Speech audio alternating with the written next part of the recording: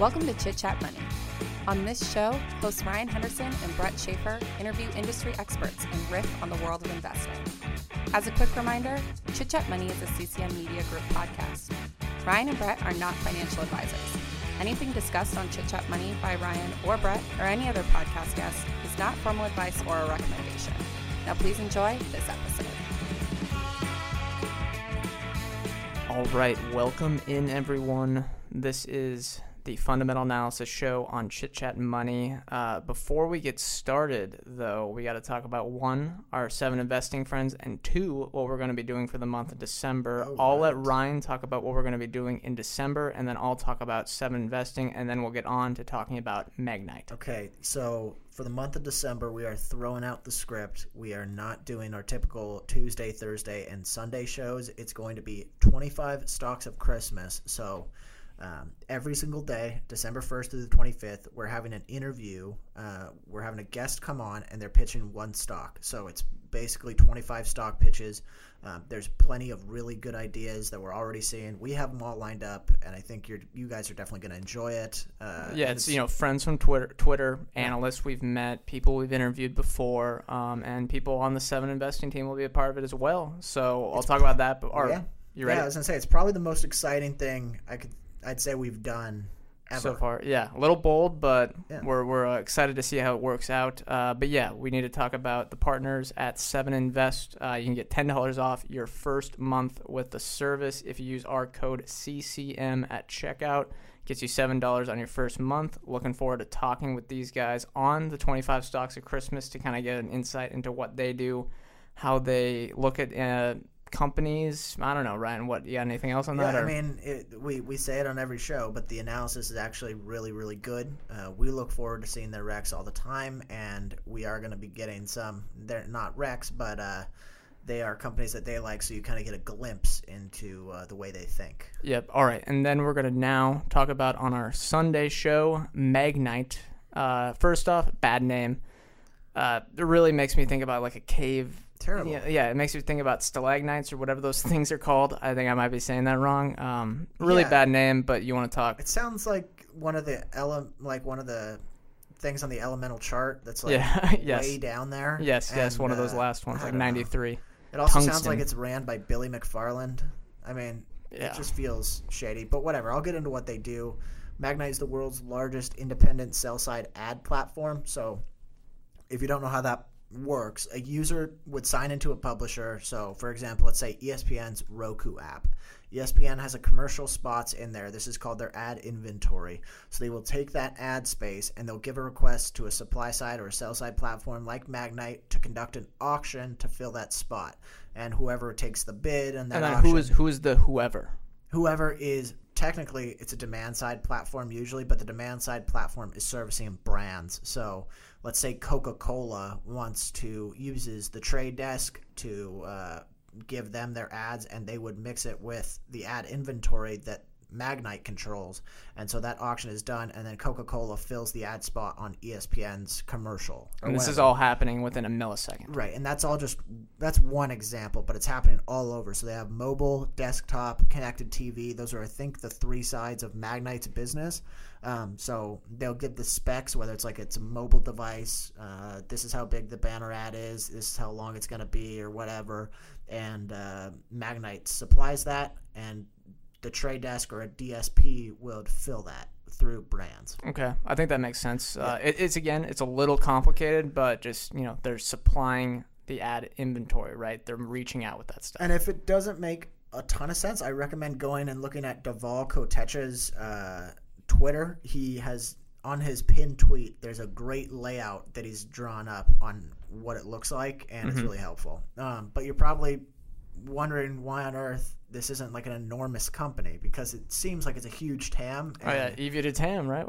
Right, and the reason is most of the companies that do this are the walled garden. So Google, Facebook, I guess Amazon now with ads, they control all of it. So supply side and demand side. And so just recently there's been a big surge of independent ad platforms, and the Trade Desk is the big demand side one.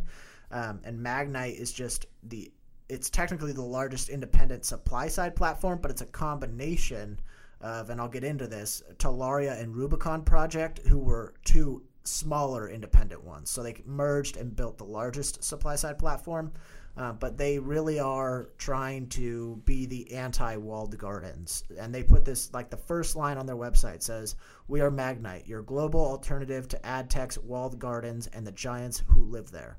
Yeah, they're trying to play into that mission a little bit. There's a lot of anti-big tech right now, right? Do you think that's kind of what they're trying to go for? Yeah, definitely. Get some sentiment on their side? Magnite is they're just the combined company of Telaria and Rubicon Project. I was a shareholder of Rubicon Project not too long ago. I was actually a shareholder of Telaria before the merger, and I ended up selling shares, which I guess we'll talk about at the end. But anyway, Rubicon Project and Telaria merged about a year ago, if I'm not mistaken, and both were smaller supply-side platforms. Now they've combined. Telaria had a connected TV side of their business. Rubicon did not, but Rubicon had more of a stable mobile and desktop business, so they've since merged. Some other stuff about the history, I guess. I think all the executives or the founders from early on are no longer in the company. I might have that wrong, but not a single executive or board member owned more than 2% of the company. And there was just one person with more than 1%, and everyone else had less. Every executive was paid over $1 million last year in total compensation. Saw that on the proxy. That's a lot of cash for a company of this size, right? Right. And it just, honestly, it felt a little bit like a shady proxy statement, but we can get into that later as well. Why don't you get into the valuation? Yeah, so just when you see that $1 million comp number, you might think, okay, well, if the company's quite large, that's not that bad, but this company is not that large. Their enterprise value is about $2.05 billion, and we're recording this pre-Thanksgiving, so this number could change, and their ticker is MGNI. Trailing EV to sales of 10.9. They had a tough Q2, so normalized, that multiple might be a little lower. If we do something along accrued ARR, which would be annualized recurring revenue, which with this business may not be applicable, but if we just extrapolate Q3, the EV to sales would be about 8.4, so still high, but not as bad as like 11. They're all unprofitable, not cash flow positive, so can't really look at a multiple there. Margin adjusted EV to sales, which is our in-house thing to kind of look at a growth company, which is EV divided by gross margin and also divided by the trailing sales growth. That is 138.7, one of the largest we've seen. Yeah. Typically, something hangs around 50. They have low gross margins, right? Yeah, it's not as high as you'd think, and revenue growth, again, it's not as high as you'd think, which is inflating that number. Those things can change over time, especially revenue growth can be quite shaky. In a good way or a bad way, but yeah, no dividend, lots of stock-based compensation. So conservatively, I mean, you probably would expect 2 to 4% dilution, on an annualized basis going forward if this trend continues. Of course, maybe there's some things with the merger. New management might need to get some skin in the game, or that's what that's what they're telling people, just so they can get more stock and more money. They have around $50 million in working capital, assets and liabilities. Oh, okay. Yeah. So their assets and liabilities are kind of inflated because they have a lot of accounts receivables and a lot of account payables. If you back that out, it actually doesn't really have that much on the balance sheet. It's very light. And those things, which will even out over time, hopefully, right? As long as the payables aren't a lot higher than the receivables, it kind of makes those assets look a lot bigger. All the numbers were a little tricky because of this merger. I mean, it was basically two companies merging, and they were pretty much the same size. I think it was maybe Rubicon was a little bigger, and Rubicon technically acquired Telaria, if I'm not mistaken. And so, but it was really just a merger, and so a lot of the numbers look inflated, but I mean, do you want me to get into the earnings then? Yeah, I just want to note that as of September 20th, on a pro forma basis, they had a $400 million accumulated deficit. So you got to think they have a lot of ground to make up.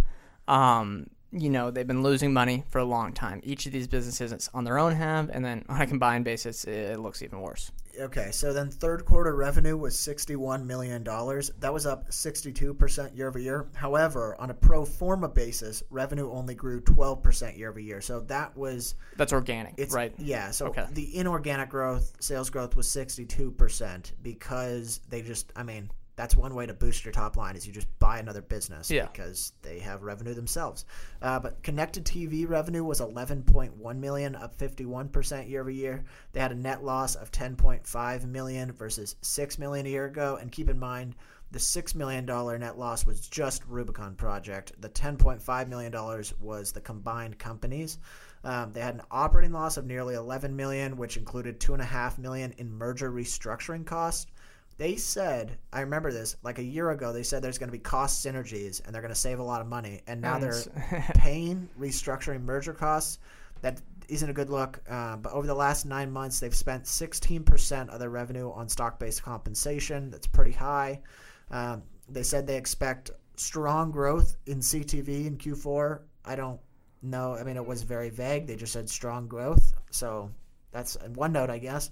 But most of their revenue still comes from mobile and desktop. Yeah, so CTV, while it's the story, they mentioned it a ton on the conference call and in the earnings release, it really isn't. I mean, what do you have the number there? 11 million versus a total top line of 61 million. It's going to have to grow quickly if it's actually going to be meaningful to the real top line. Yeah, and it sounds good to be like, well, it's growing 51% year over year.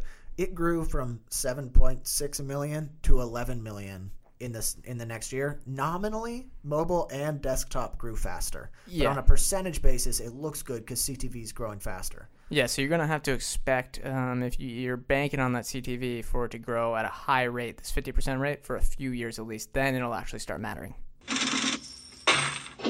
Cox Panoramic Wi-Fi includes advanced security to help protect all your connected devices. You'll get real-time alerts. Oh, like this one, so you don't have to worry about malware. Or when your kid downloads a song from a shady link.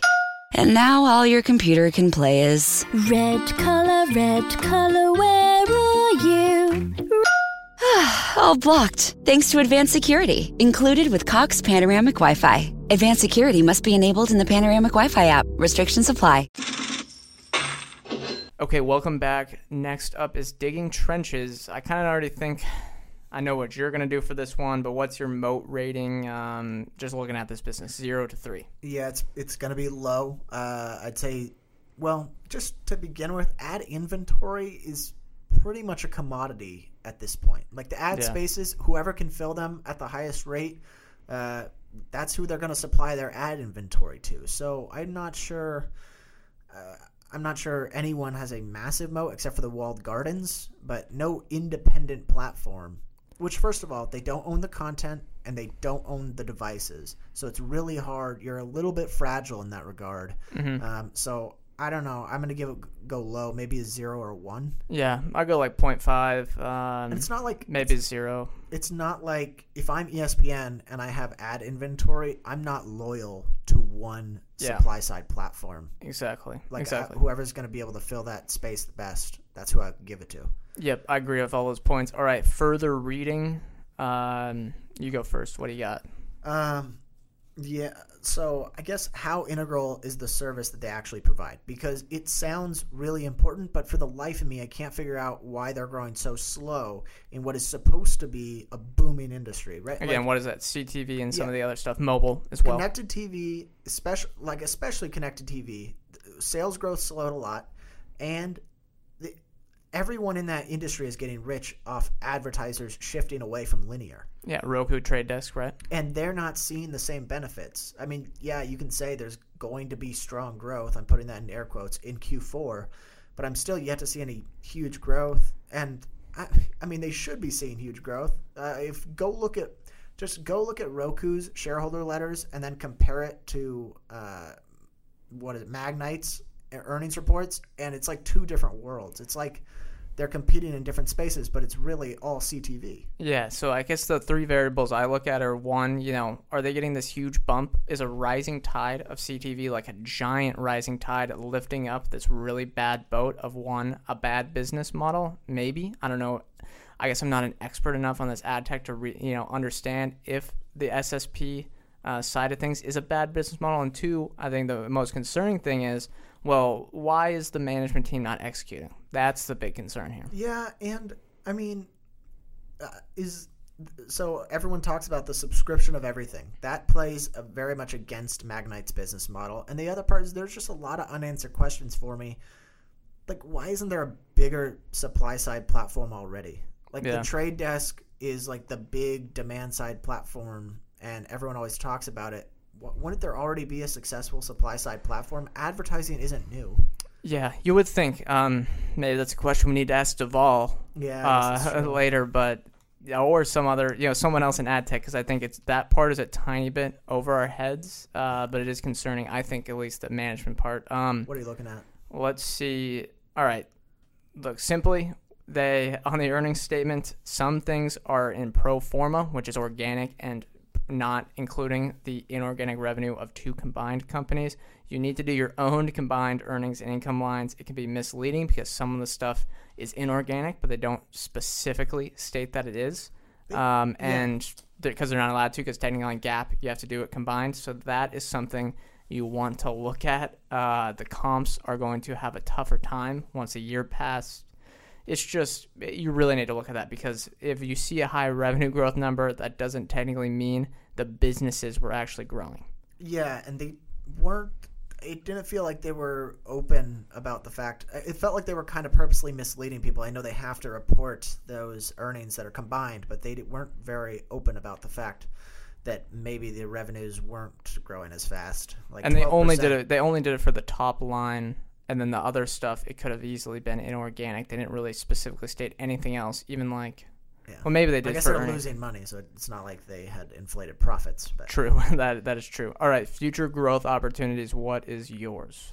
Mine's actually mobile, and I think I'm looking at it now. I might have stolen yours in a way, but CTV, it should grow on its own if they have the platform ready. Right? They have the tailwinds there. Mobile, on the other hand, it already makes up 48% of their total revenue, and it seems like the logical place to find growth, because Apple is they seem like the one brand that could really hurt the walled gardens with their, they crack down on the data stuff all the time, and their big thing is that they have more valuable, more personalized ad experience, which I kind of find to be bullshit, but disregard that. And so I think Apple kind of feeds into that well, and mobile already makes up a lot. I think it's growing the fastest nominally as well. Yeah, that makes sense. I guess mine is slightly different. It's the new identification standards, the loss of these third-party cookies, and the new Apple standards, which you just mentioned. So they talk about this on the conference call. It has a ton of technical stuff,